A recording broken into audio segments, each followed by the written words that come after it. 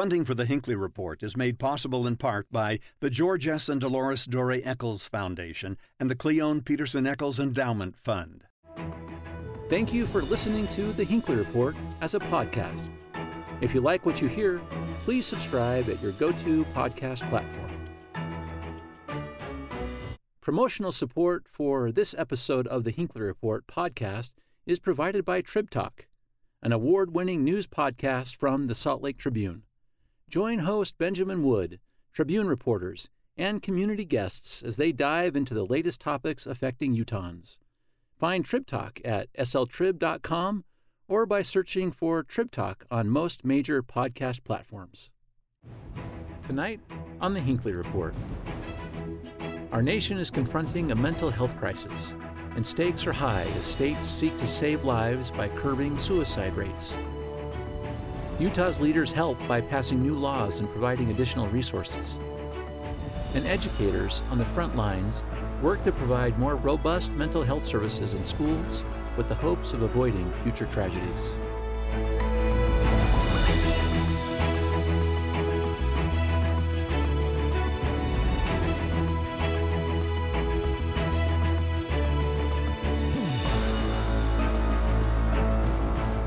Good evening, and thank you for joining us for a special edition of the Hinckley Report. I'm Jason Perry, director of the Hinckley Institute of Politics. Tonight, we are talking to three individuals making a difference in the mental health crisis facing our nation, and they are helping to prevent more loss of life.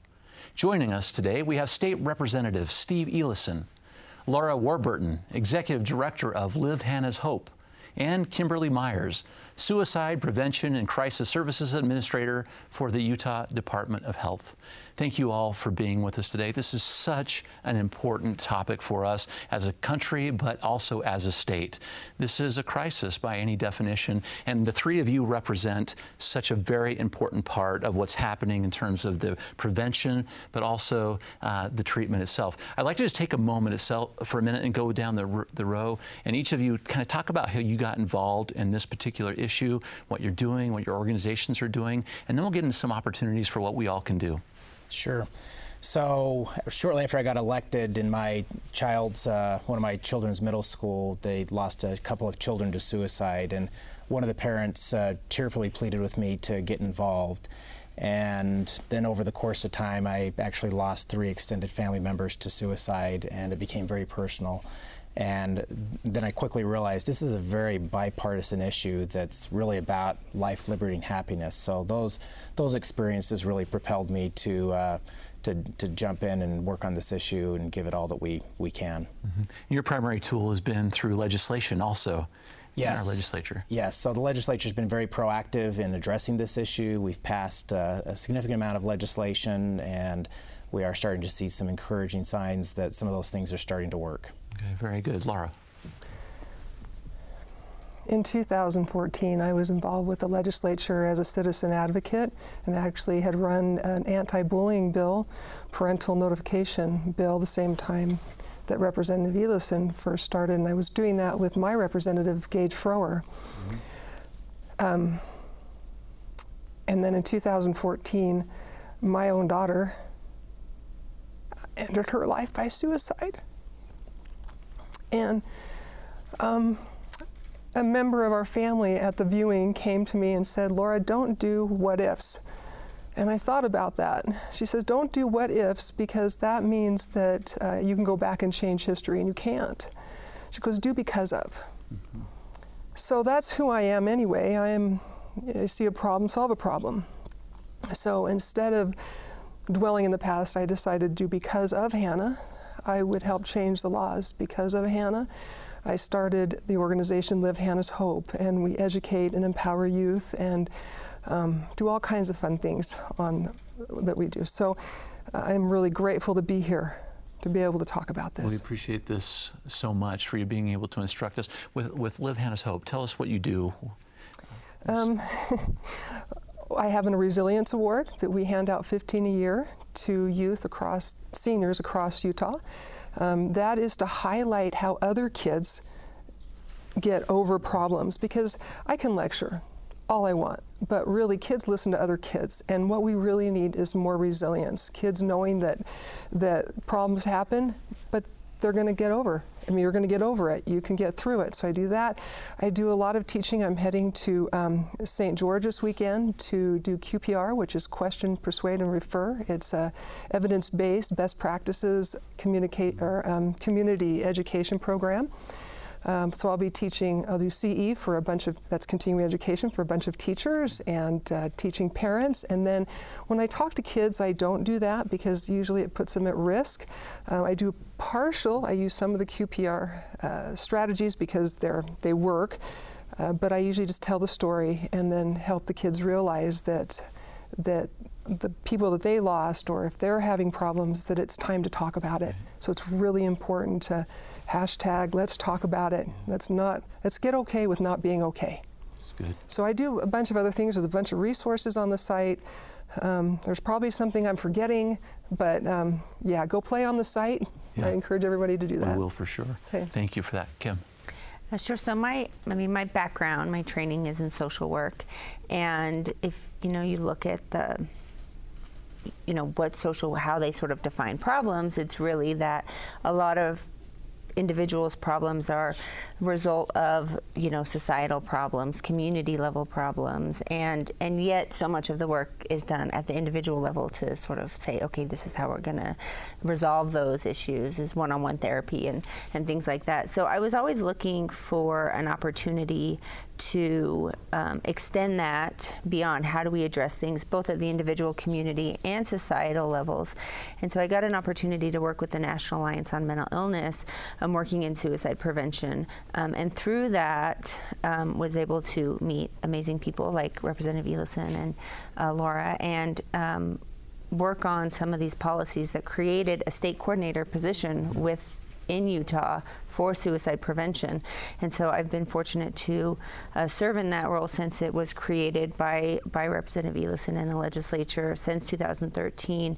And I never really thought that, I never saw my path being specifically, in suicide prevention, although it was really clear to me from early on in the mental health field that it was an area we were not prepared for and we were ignoring. I got lots of training in lots of different things, and none of that was ever specific to how to respond when somebody tells you that they want to end their own life. And so shifting to ensure that we do training and that we engage.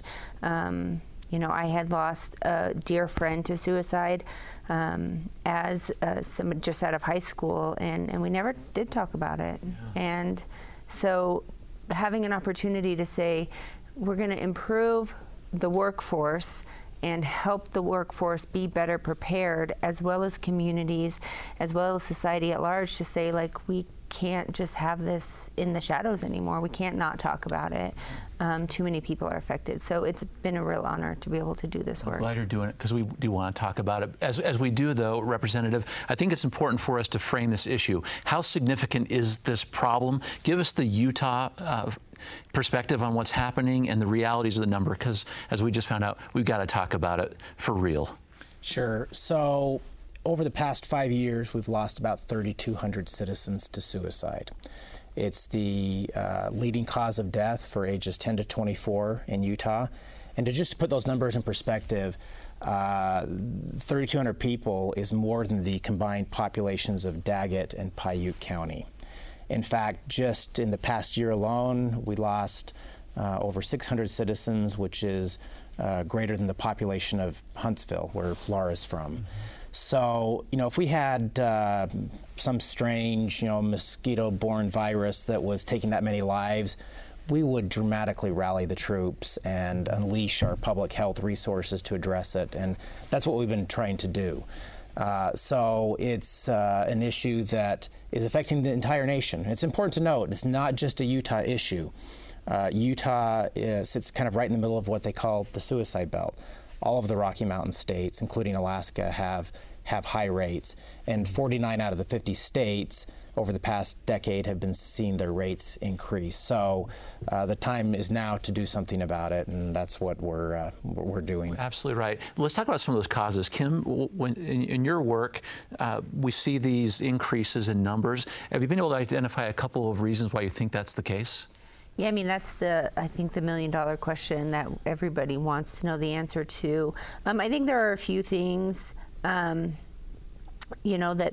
are theories that people are pointing to. I mean, one definite overlap is the opioid crisis that has hit the nation at large, and in Utah as well, and which has a significant overlap with the problem of suicide. Explain that. Explain why there's an overlap.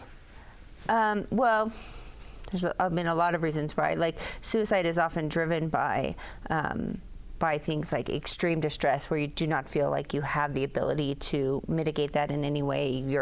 All the other options seem like they've been used and they're not working. And when somebody has an addiction to opioids, a lot of times you lose your social connections through that addiction.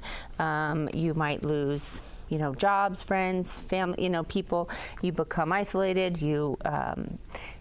All of these things that sort of drive distress occur, in terms of, serious addiction. And so there's a lot of overlap where people who have addictions might end up taking their life, or the addiction causes an overdose. So there's a lot of interconnection there.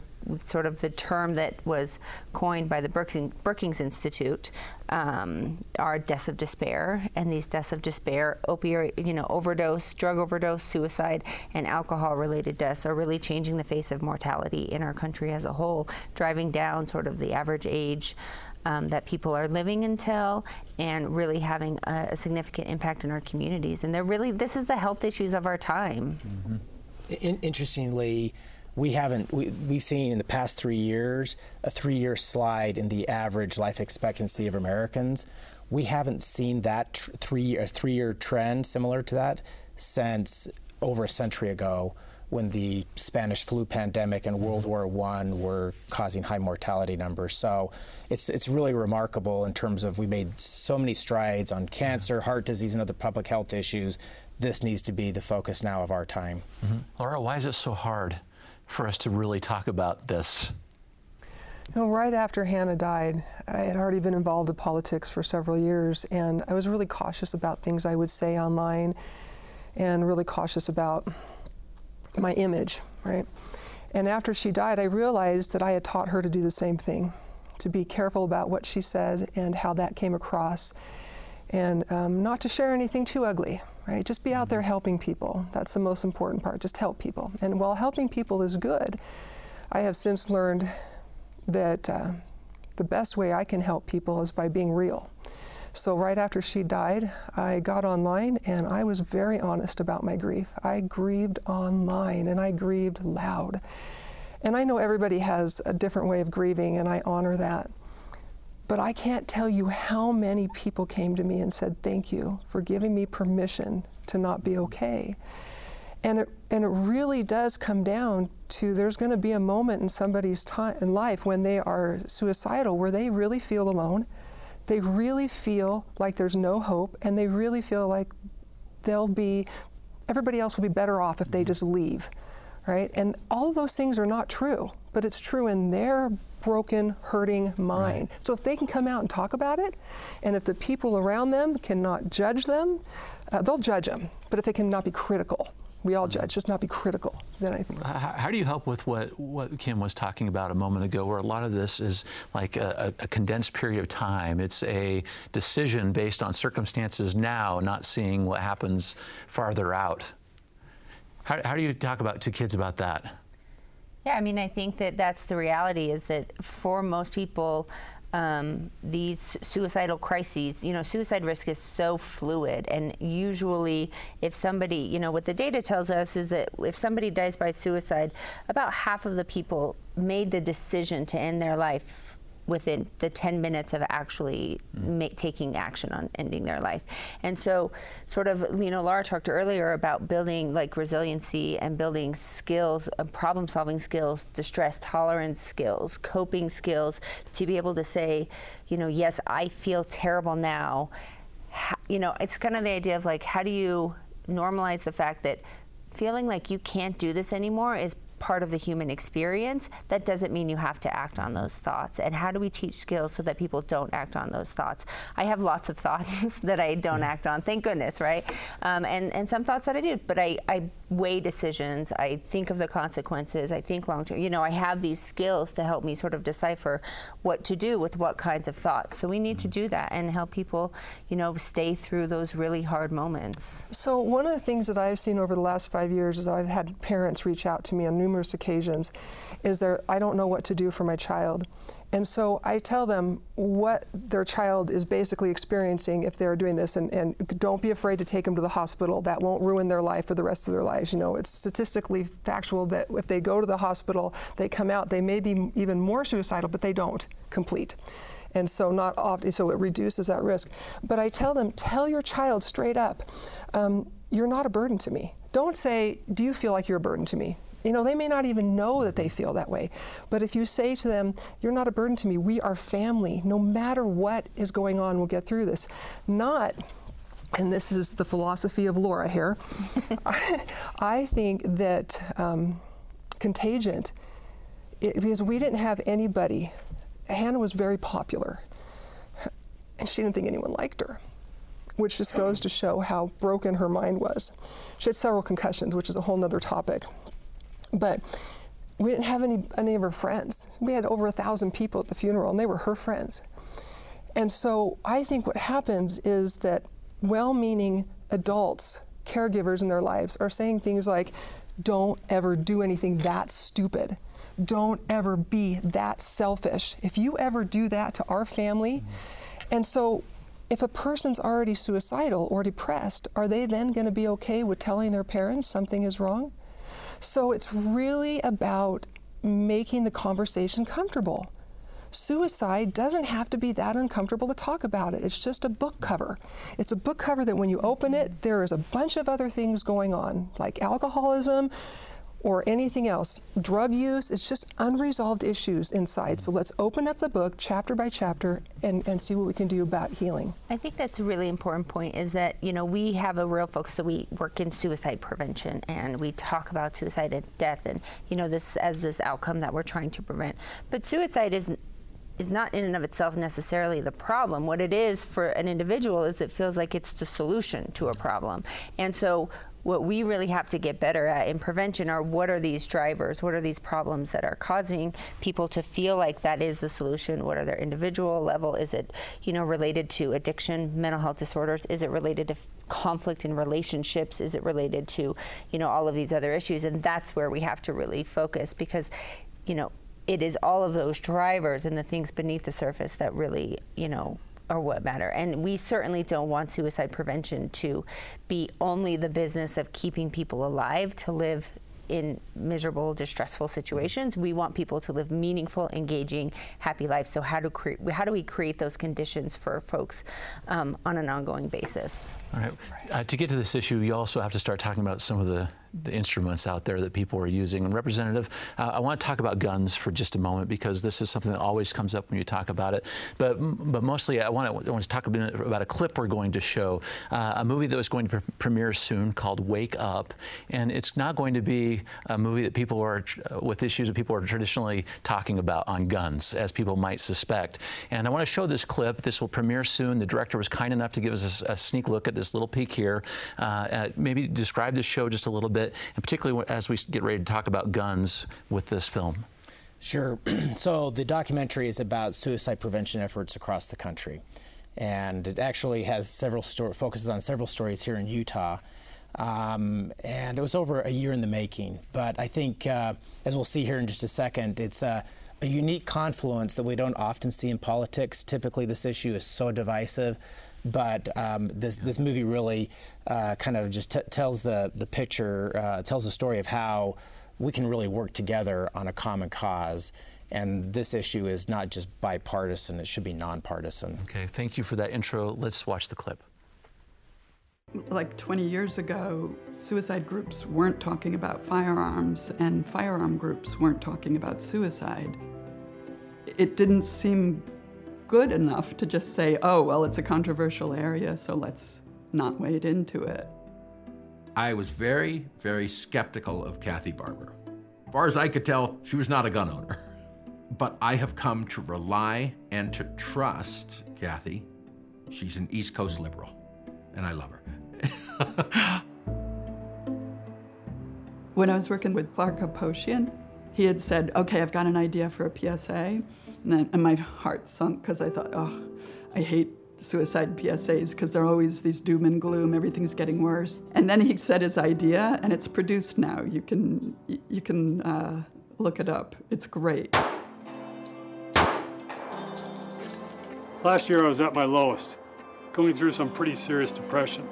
A couple of friends of mine stopped by the house and said they were worried about me. Said they'd feel a lot better if they could hold on to my firearms until things turned around.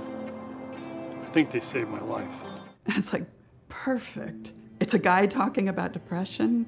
It's a story of resilience. It's a story of recovery.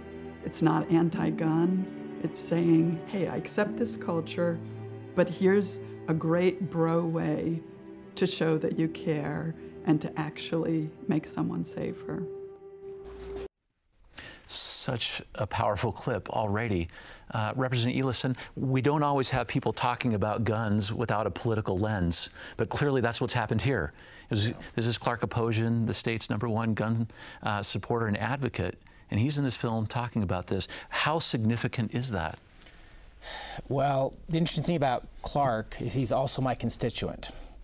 And the first time I called Clark up and I said, hey, can we get together and visit about an important issue? He said, sure. And I said, I want your help on suicide prevention as it relates to firearms. And Clark will laugh at this now too, but at that point he laughed and he thought that was kind of a ridiculous request, but now he's really become a powerful advocate, and for some of the reasons we just saw there. It's interesting. The legislature commissioned a report from the Harvard School of Public Health recently on the role suicides, or the firearms play in suicides, and we found that 85% of firearm deaths in Utah are suicides. Nationally, the number is still above 50%, and that is shocking to a lot of people. So what a lot of the experts have been telling us is that if families, individuals can limit access to firearms to people in the midst of a mental health crisis or just struggling, particularly children, that can make the simple difference whether they live or die. Mm-hmm. So from a policy perspective, we've been focused on this for several years, and we've given out, I don't know, Kim, how many 100,000 plus trigger locks? Maybe 200? 200,000 trigger locks. And a bill we passed last session facilitated a coupon where people can buy a biometric safe that they can have quick access to their firearms if they need it. But most importantly, they have the firearm completely secure from individuals that shouldn't have access to it. Mm-hmm. And so we are starting to see some encouraging trends in the data as it relates to fatalities and the methods. And it's interesting, individuals who, sometimes I'll say, well, they can't get access to a gun, they'll go on to use another method. It's just false. 9 out of 10 people who survive a suicide attempt will not go on to die by suicide. And because it's so impulsive, typically, as mentioned, 10 to 15 minutes from the time an individual thinks about it till the time they make the attempt, it's during that period that is critical that the firearms are secure. I've actually brought with me today a biometric safe that you can open in about 1 second with the touch of your fingerprint. And I have a trigger lock here, which is a really easy thing people can use. The state gives these away for free, a lot of times at libraries. You can buy them in your local store also. You can also purchase the biometric safe if that's something that's of interest to a firearm owner. One other tool we have, and Kim, maybe take a moment about this, even though I know you sponsored the legislation, Representative, the Safe UT app. You're talking to kids about, I want to show a graphic so people can see where it is, and take a minute and talk to us about what that is and how it helps. Sure. So the Safe UT app, you can go on any app store and download Safe UT app, and it has two functions. One is a tip line, and you have to specifically be enrolled in a school for that. In that way, if there's a problem at school, a threat of violence, somebody drinking in the bathroom, whatever it might be, you can submit a tip and it will go to the school administrators. But the crisis chat function is something that anybody could use, and where you can open up the app and just say, hey, I need someone to talk to, or I'm struggling, or I feel like I want to end my life, or whatever it might be that anybody is experiencing, and they'll be connected with a mental health professional, a certified crisis worker, and get a response back in a really short amount of time, and be able to get clinical support over the use of an app. It's the same crisis line facility answers the Utah crisis line, which can be accessed via phone over 888-273-8255.